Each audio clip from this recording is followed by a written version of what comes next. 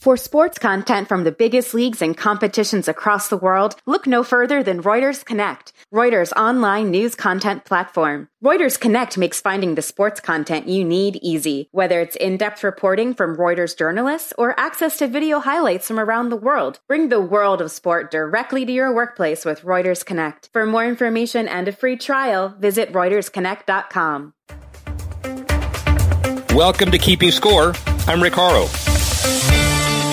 Each week we bring you insights from the playmakers, deal makers, and rule makers in the world of sports. I'll give you my take on some of the items of the week using my 30 years of experience doing deals for teams, leagues, and players. Plus, we'll talk with a central figure in the sports world. The views expressed in this podcast are my own and do not represent the views of Reuters. Let's get started. Sports professor Rick Horrow, inside the $1.3 trillion business of sports, and you and I are keeping score together in an incredibly turbulent time that looks like it has no end.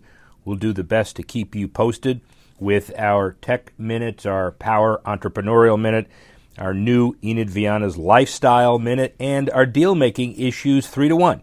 And special guest this week, Butch Buchholz, a tennis Hall of Famer and a chairman of a major golf tournament, basically at the same time, has some perspective on both sports.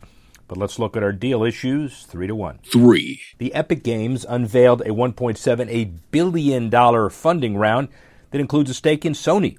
Variety says the wildly popular online interactive video game Fortnite maker Epic says it unveiled that nearly $2 billion round of funding, which the company says gives a post-money equity valuation of about $17 billion. The round includes a previously announced $250 million from Sony.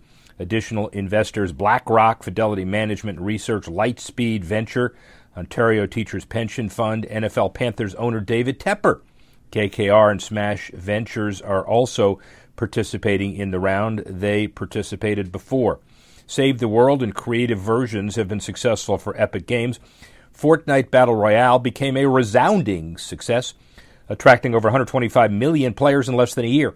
Hundreds of millions of dollars per month, becoming a cultural phenomenon, and obviously giving rise to raising significant dollars and more on the way. That's number 3. 2. Fanatics joins other major retailers in pulling Redskins merchandise. They pulled all of the Redskins branded merchandise from two of the NFL's e-commerce sites it administers, NFLshop.com and WashingtonFootball.com. The sites are now offering Washington football team products, but delayed availability is cautioned clearly. Burgundy and gold colors, offering more than 2,600 items under the former name. Nike, Dick's Sporting Goods, Target, Amazon, Walmart ceased to sell that stuff. And as of 2017, the NFL had a 3% equity investment in Fanatics. Obviously, Fanatics continues to attempt to do the right thing, and that's number 2. 1. Finally, deal-making number 1. BNP Paribas Open moves its merchandise game online. The event, held every March at Indian Wells, the Coachella Valley, considered tennis paradise by players and fans alike. The 2020 tournament canceled a mere days before its start due to COVID. Looks what's happened in the world since. Tennis fans looking for a way to experience a slice of the award-winning tournament at home can now check out the all-new Tennis Paradise online shop, offering a comprehensive range of official tournament merchandise, including apparel, accessories, headwear, youth, and more. But more important than that, not just somebody selling merchandise, is the fact that companies that represent teams and events are moving a lot of their revenue generation to online, and we'll see if it all works out. So, obviously, tennis is a big business, a perfect segue to a really good friend that I spent a good deal of the weekend with catching up. But he can tell us a number of different things beyond just catching up on how he beat me in golf, which he does consistently, and even more than that. Butch Buchholz was number 5 in the world in the 60s, inducted in 2005 in the Tennis Hall of Fame. He reached the quarters at the Australian and Wimbledon as singles and the semis of the U.S. Open. He was a key member of the WCT group that Lamar Hunt formed in late 60s and took a courageous stand to let professionals get into the U.S. Open. He'll tell the story in the late 60s. WTT commissioner in 77, throughout ATP, then in 81. In 85, I got to know him. He founded the Lipton Tournament, which has now become the Miami Open. probably the second biggest tournament in North America. First time the men and women have played together, so he has a lot to tell us. But also, he was the chairman of the Doral event for a number of years, the WGC event. Before that event basically moved to Mexico. So a perspective of a big-time tennis executive and player, a big-time golfer and player and executive. Butch Buchholz, I honor to be calling him a good friend, and he's got a lot to tell us about the business today, where it's gone, and where it's going. Obviously, your on-court accolades are significant, and my sense is your off-court accomplishments even more. Spend a minute, the on-court stuff. I looked it up. You didn't know, but you were fifth in the world at one time. The rankings spoke for themselves. Semifinalist at the U.S. Open, a series of victories in a whole bunch of major tournaments. So what was it like growing up as a tennis leader, let's say in the 50s and 60s, compared to today? They're better athletes, maybe. The equipment's better, but compare and contrast. Oh, I think, it's almost like one corporation playing against another now. But looking back, I'm very proud of my group in the 60s who all turned pro, were banned, weren't allowed to play in the major events. And we turned pro because we believed that the future of tennis was in professional tennis. And it turns out we were correct, because you see what's happened. The game has changed. The equipment's changed. The players, you walk into the men's locker room now, and it looks like you're walking in to see a basketball team. All the kids are so big. People ask, who's the best player in the world? I don't think you can compare it. You look at Laver, he's the only person ever to win 2 Grand Slams. But you got to look at what Roger's done and what Nadal's done. It's just different eras, but I'm very pleased to see where the game has gone, and when you see what the 4 Grand Slams have done and the facilities that they've built, the money that the players play for, we were right back in the 60s. Yeah, you were, and you had a hand in helping, not just talking, but helping. I mean, with the ATP and the Barnstormers and all of the things that celebrate you and a core of supporters who played with you and believed in what you did as well. It was a pivotal moment in tennis. What's the next big challenge facing tennis? Well, I think just being able to grow the facilities. One of the things that we all tried to do, or the ATP tried to do, in the late 80s, is to build permanent facilities.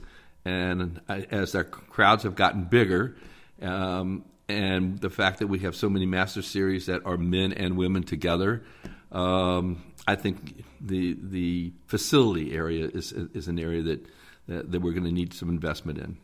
Television as well. I assume one of the big issues with television is you can't guarantee when a match will end, even though you can guarantee when it starts, although the Tennis Channel has become significant and people are getting around it as well. Olympics, tennis, big growth areas in the future?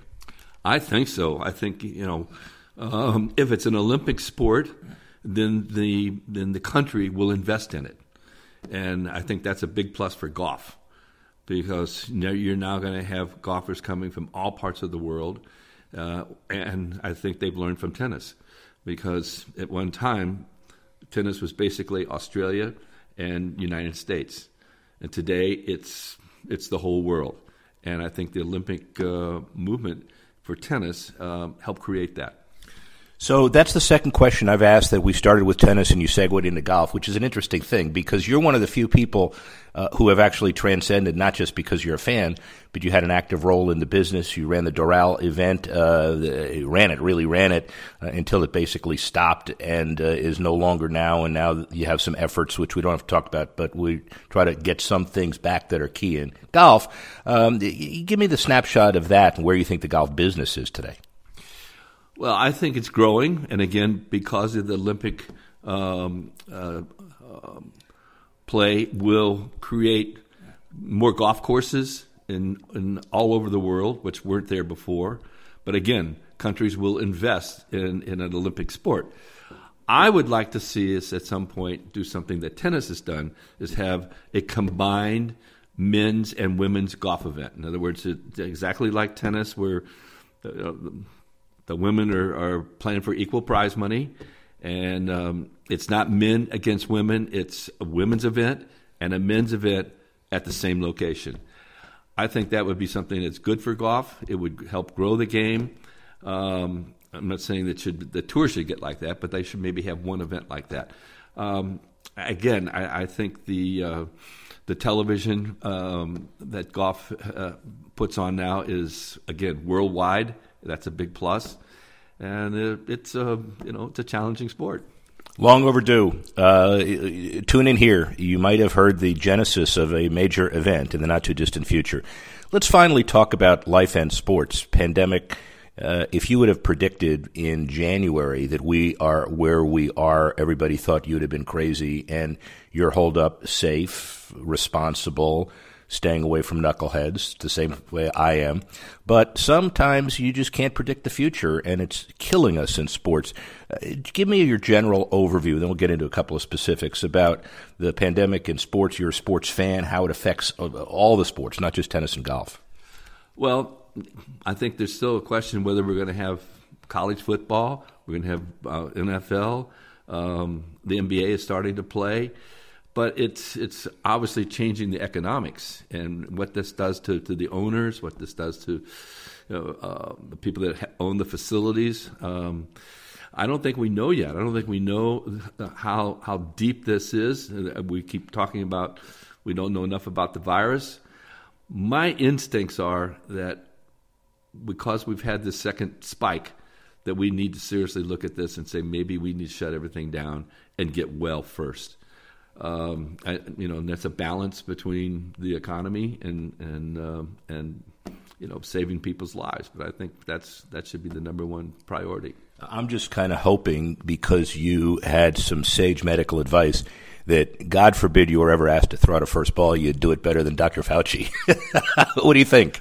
Well, I'd maybe ask him if I could use a tennis racket. Yeah, I think that'd be probably better. Finally, all of your accomplishments, and they're legion, the induction to the Hall of Fame in 2005 and the ATP presidency that you dealt with, bringing a tennis tournament to Miami, saving a golf tournament in Miami for as long as you possibly could, the Hartford, the Pilot Pen, I can't even begin to do it.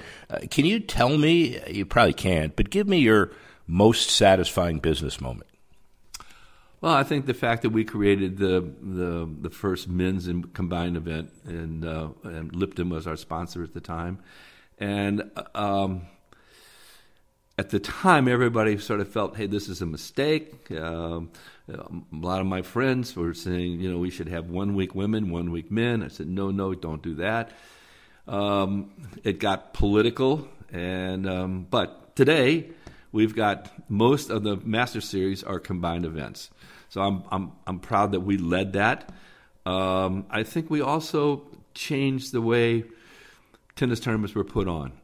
We made it. I used to tell our people we're going to have 300,000 people to our wedding, and we want everybody to have a good time.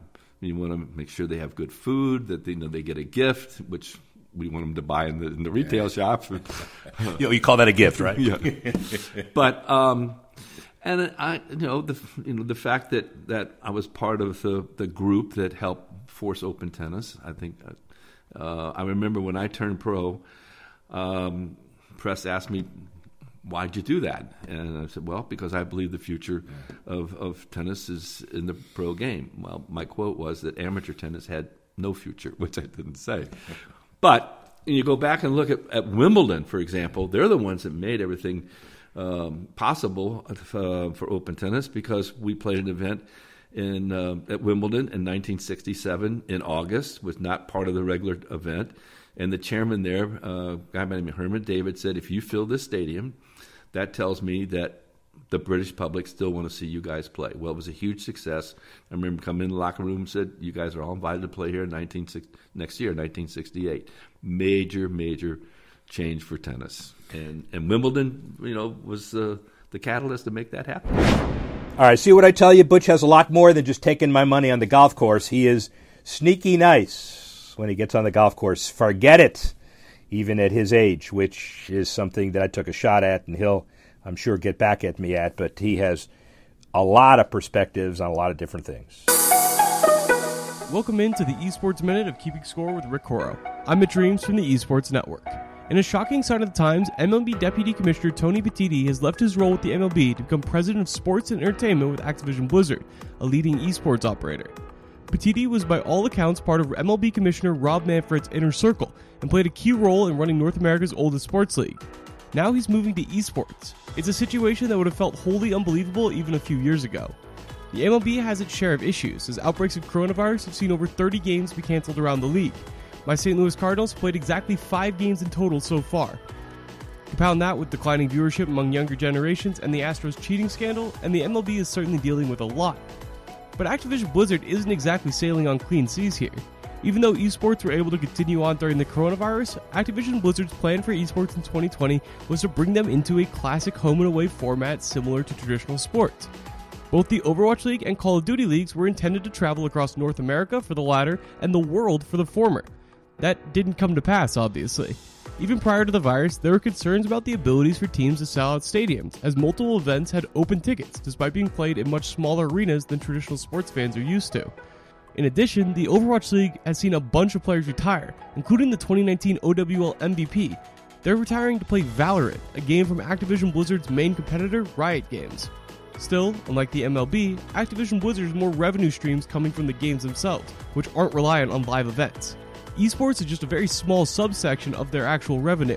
Here's an example. Call of Duty and Overwatch's media rights were sold to YouTube for a 3-year deal valued at about $150 million. For comparison, Activision Blizzard brought in an insane $1.9 billion in revenue for Q2 of 2020. It's hard to pinpoint Petitti's exact reasons for the switch, but it's definitely a sign of where sports and entertainment are headed. That's all for the Esports Minute of Keeping Score. Now back to Rick Coro. Sports Tech Minute. Streaming up in a big way. We've heard that before, but look at the most recent numbers. Among the most recent media and tech companies reporting quarterly earnings, Viacom, CBS domestic streaming and video revenue up about 25% to $489 million in the second quarter.